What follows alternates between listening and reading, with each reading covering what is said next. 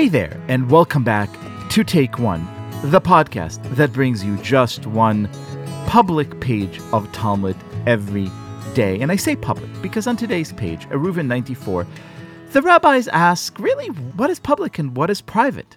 Here's a nice line. The Gemara asks, according to Rabbi Eliezer, due to the fact that the courtyard was breached into the public domain, does it become the public domain? The Gemara answers, yes, as in this regard, the opinion of Rabbi Eliezer conforms to his standard line of reasoning. In other words, the rabbis say if you have a courtyard where you happen to live and it's breached into, well, the public domain, you really don't have any expectation of privacy. It then becomes part of this big whole public collective domain, which strikes me as a particularly interesting question now in the age where everyone conducts so much of life online, where the issue of privacy is, of course, a primary one. And it is my absolute pleasure to talk to one of our wisest thinkers about this issue. He is a staff writer for The New Yorker and author of a tremendous new book, Antisocial: Online Extremists, Techno-Utopians, and the Hijacking of the American Conversation. Andrew Marantz, thank you so much for being our guest. Yes, thank you so much for having me. And I'm going to actually speak a little quietly because I have a sleeping baby on my chest, and we'll see if we can do Talmud without ending his nap. Well, you win the most adorable conversation of the week prize. And so speaking very quietly, let me ask you this. I think so many of us by now, especially those of us who may have sort of stumbled into the advent of digital life, are beginning to understand that we really should not probably have many expectations of privacy as such online, that as it is, we all live in this courtyard that is breached into the public domain. Is that true, or is it still privacy to be found online? Yeah, I think, the Talmud is a difficult thing to understand. So if this page is actually about like kumquats or something, then you should tell me. But I think if it's about what it sounds like, then yeah, I think that's exactly right. It's basically the dilemma we're all facing now. And look, I don't think there really is much of an expectation of privacy in practice, if not in theory, right? There are theoretical ways that you could claim rights to privacy online, but in practice, the kind of internet hygiene best practice is said to be, don't send an email that you wouldn't want showing up in the New York Times. Don't send a picture that you wouldn't want posted on Facebook. Now that might not be fair. And I think in many cases that can be weaponized against people when you talk about things like revenge porn and doxing and all that stuff. But it is sort of the world we live in. Now, there's a difference between, personal online hygiene and the law.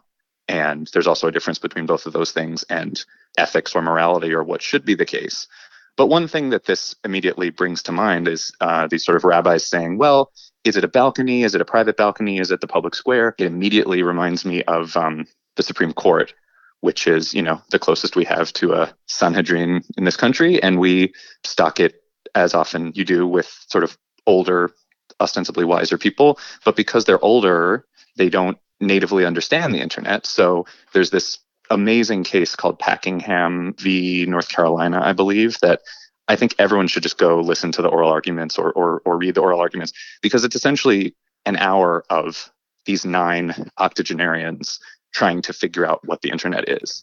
And it's exactly like this line from Talmud, right? They're saying, is it a square? Is it a soapbox? Is it a gazette? Like, they use so many metaphors. They compare it to Betty Crocker cookbooks. It just goes on and on. But the central question is the same, right? Do you have the expectation that this is something that everyone should have access to, like it's a utility or like it's the air we breathe, or are these somehow private domains that can be sliced up by corporations or by individuals? And are we any closer to an answer, to a good metaphor, or is the search for a metaphor itself sort of flawed and an indication of our inadequate thinking? I think that's exactly it. As long as we can only reach for metaphors and we can't talk about the thing itself, we're kind of on some level going to be lost.